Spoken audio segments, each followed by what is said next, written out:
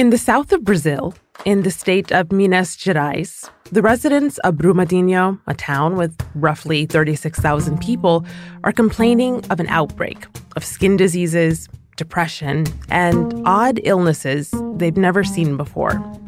It all started just over a year ago, shortly after the local dam collapsed. 270 people died, and the collapsing dam generated a gigantic mud flow that covered everything in its way. Employees of a Brazilian mining company were eating lunch Friday afternoon when the dam collapsed. The collapse caused a reddish-brown sludge to bury buildings and much of the surrounding areas. Rescuers are working overnight into Saturday as they search for around 300 people who went missing. The mine's offices and a cafeteria were hit first, right during lunchtime. Then houses, roads, and even a local river were engulfed by the destructive torrent of thick sludge. Finding the victims became a challenge. Entre 20 e 30 corpos. There were only a few bodies found intact. I found only one body intact. What we found the most was body parts and dead animals. Eu mesmo achei corpo inteiro.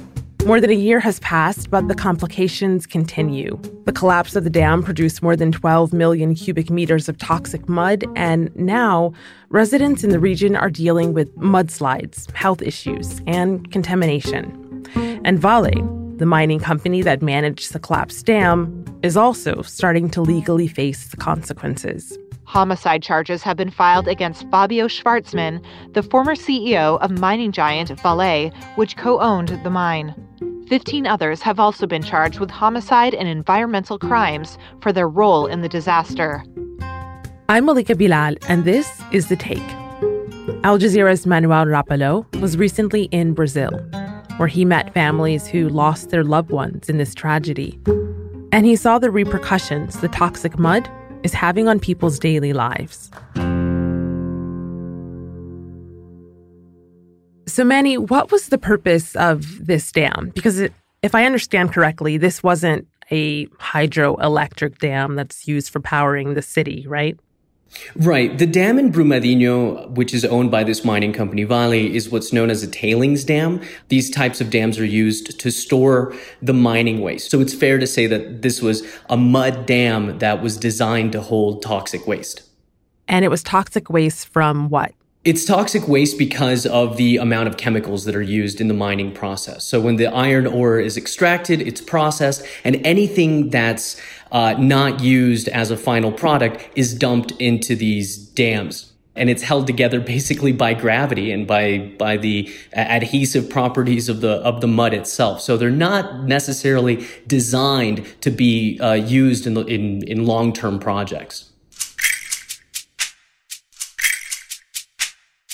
So I know this is a big question and you might not have all the answers yet, but what do we know about how and why the dam collapsed? The type of dam that we're talking about, a tailings dam, it's not your average dam. It's not the sort of thing that you'd see blocking a river, the sort of giant concrete structure like the Hoover Dam holding back a river or holding back a lake. This is a mud dam. So if you were to ask an engineer why this collapsed, the engineer might tell you that it wasn't stable, it was the rainy season in Brumadinho, Brazil. But I believe the official reason, the official cause of this collapse was a process called liquefaction. That's when a solid or earth behaves the same way that a liquid would behave. And January happens to be the rainy season in this part of Brazil, so the ground was already very saturated with water. But there's also another very important factor here, and that's that the dam had already shown evidence of being at risk of collapse. But Vale, the company that was responsible for this dam,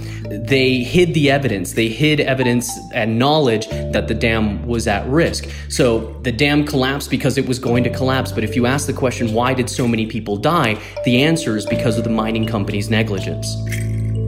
Vale, as you mentioned, the company responsible for this dam is the world's largest iron ore producer. But this isn't the first time that something like this has happened, and not the first time they've been implicated in a disaster at one of their dams.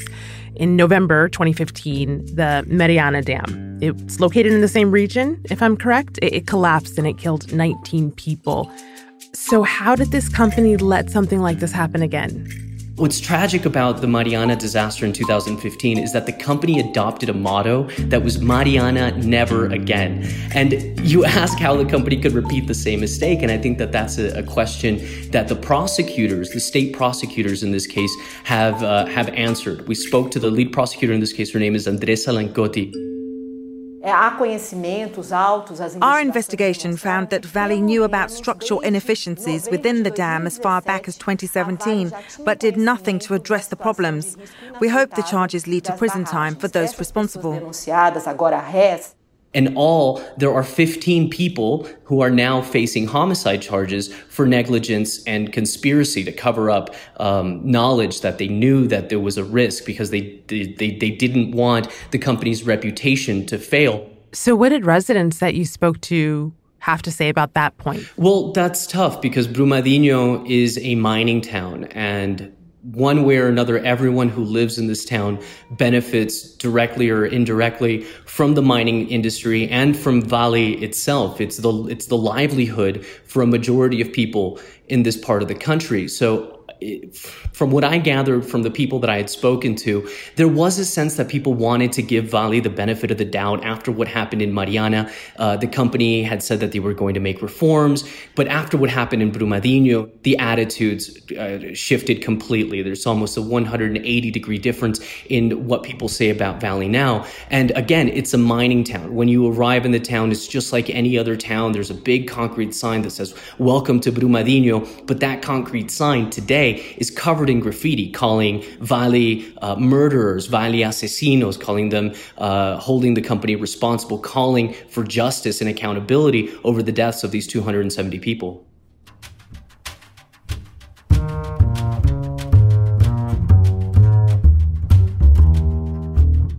There are some that say that these types of dams, because as you mentioned, this was a tailings dam, they're meant to hold waste and the byproducts of mining. Some say they shouldn't exist any longer because they're unstable and the toxic waste that they collect is ecologically unfriendly, disastrous. And every time one of these dams collapses, we hear not only about the victims, but the environmental damage. So for the people in Brumadinho, what has that been like for their everyday lives?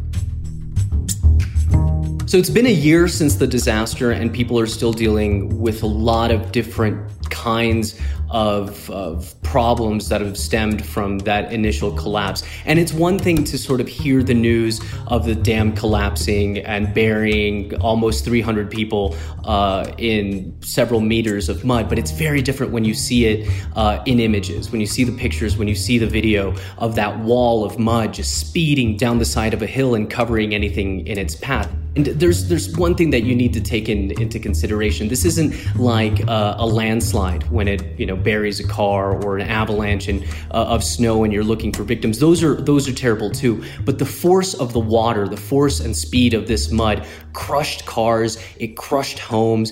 Anyone that was caught in the path of this mud flow was basically torn apart. So when we talk about the rescue efforts to find all but 11 people, they weren't finding bodies intact. They were finding pieces of bodies.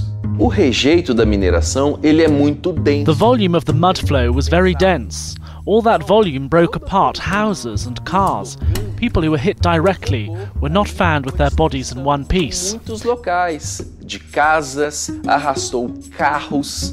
There's still 11 bodies that weren't found. And what the government of Minas Gerais and the capital city of Belo Horizonte are saying is that they're not going to stop looking until all of the bodies are recovered. But that's just one of the instances of this continuing trauma that's plaguing the people of Brumadinho. There's also several other problems. The biggest one that I can think of would be the environmental disaster that didn't just take place a year ago. It continues to play out, especially as the rains continue to fall in Brazil.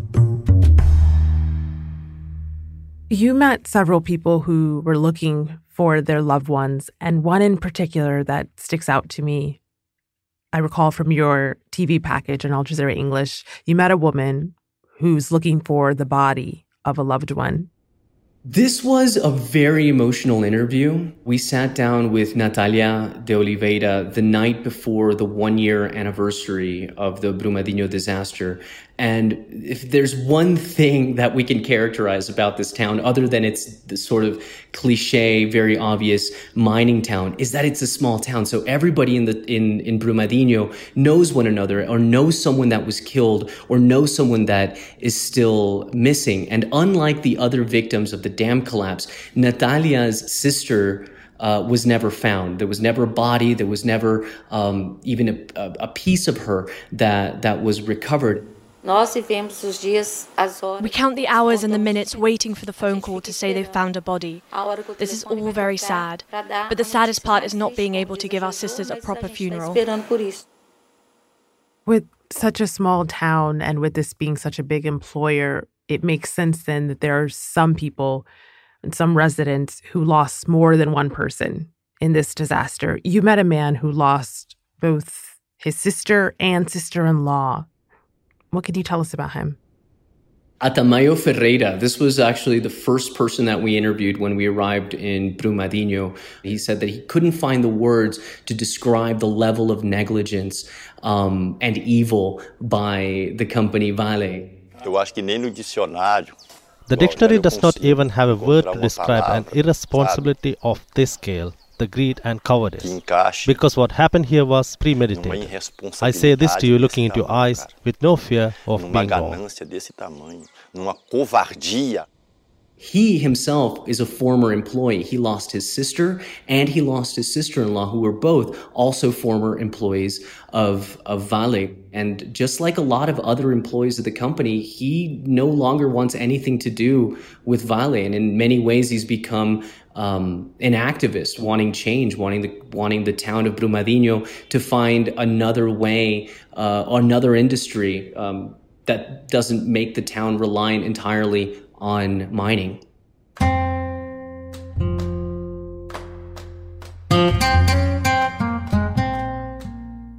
So we mentioned before about the 2015 Mariana Dam collapse, and that one to this day remains the worst environmental disaster in Brazil's history because it generated 40 million cubic meters of iron ore waste.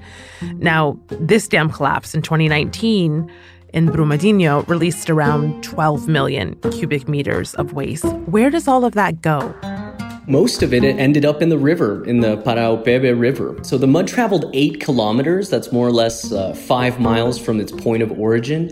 Again, January is the rainy season in Brazil. So even a year later, that mud that's still sitting there continues to pour into the river in the form of runoff water. And as you mentioned in your introduction, a year later, people are starting to report strange symptoms associated with the waste from that mud, specifically the people that are living closest to the river. We are having many problems with skin disease. We're all covered in red bumps. Our animals are dying. My son-in-law has rashes all over his body. My neighbors as well. All this began after the mining accident. The local government has already asked people who live near the river not to fish. It's ruined an entire industry, which was the fishing industry along the river. The government has asked people not to eat fruit from trees, not to plant anything that they plan to harvest later out of fear that all of that waste, every year, as soon as the rains come, continue to pour into the river in the form of runoff. It was a terrible disaster that took place last year, but the environmental impact, the environmental disaster is something that continues to play out and will continue to play out for years. So you spoke to an environmental expert. What did she tell you? We spoke to an environmental scientist who has been working with activists in the region, trying to preserve land that Vale owns, but is also sort of pristine forests where there's aquifers and natural springs. And her warning is that here in our region, the iron ore and the water exist at the same geological depth. And if we keep mining, we will destroy the aquifers. So this is a matter of choice. We can either take the water and the aquifers or allow the mining companies to operate. And basically what she's saying is that if the region doesn't adopt a different industry apart from mining, there won't be any water left to support the people who even live there. Wow. So where does that leave the people of Brumadinho?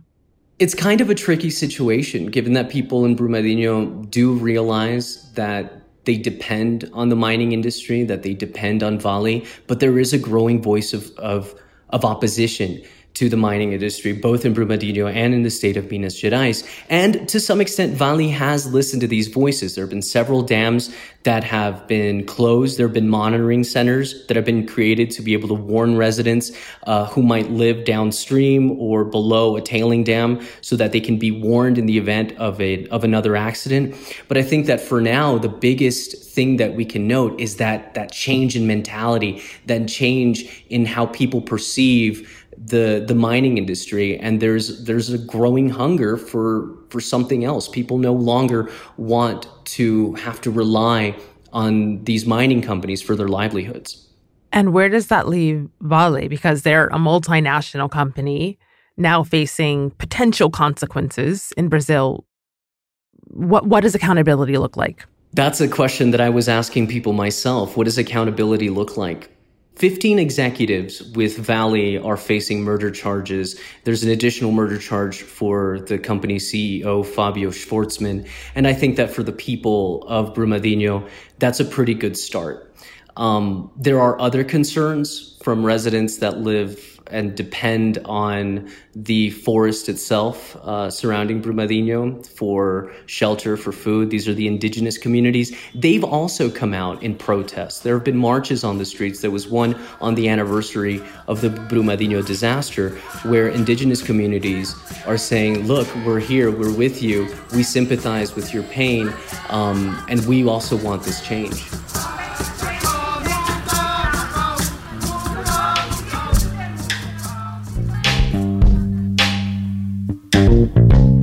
And that's The Take. This episode was produced by Ney Alvarez with Dina Gispe, Alexandra Locke, Priyanka Tilve, Amy Walters, and me, Malika Bilal. Alex Roldan was the sound designer. Natalia Aldana is our engagement producer. Stacey Samuel is The Take's executive producer, and Graylin Brashear is Al Jazeera's head of audio. Special thanks to Manuel Rapalo, Mariano Rosendi, Mercedes Vargas Lugo, and Pilar Tajarina.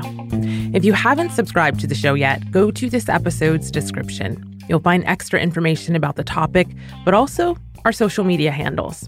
And for more, just go to aljazeera.com/thetake.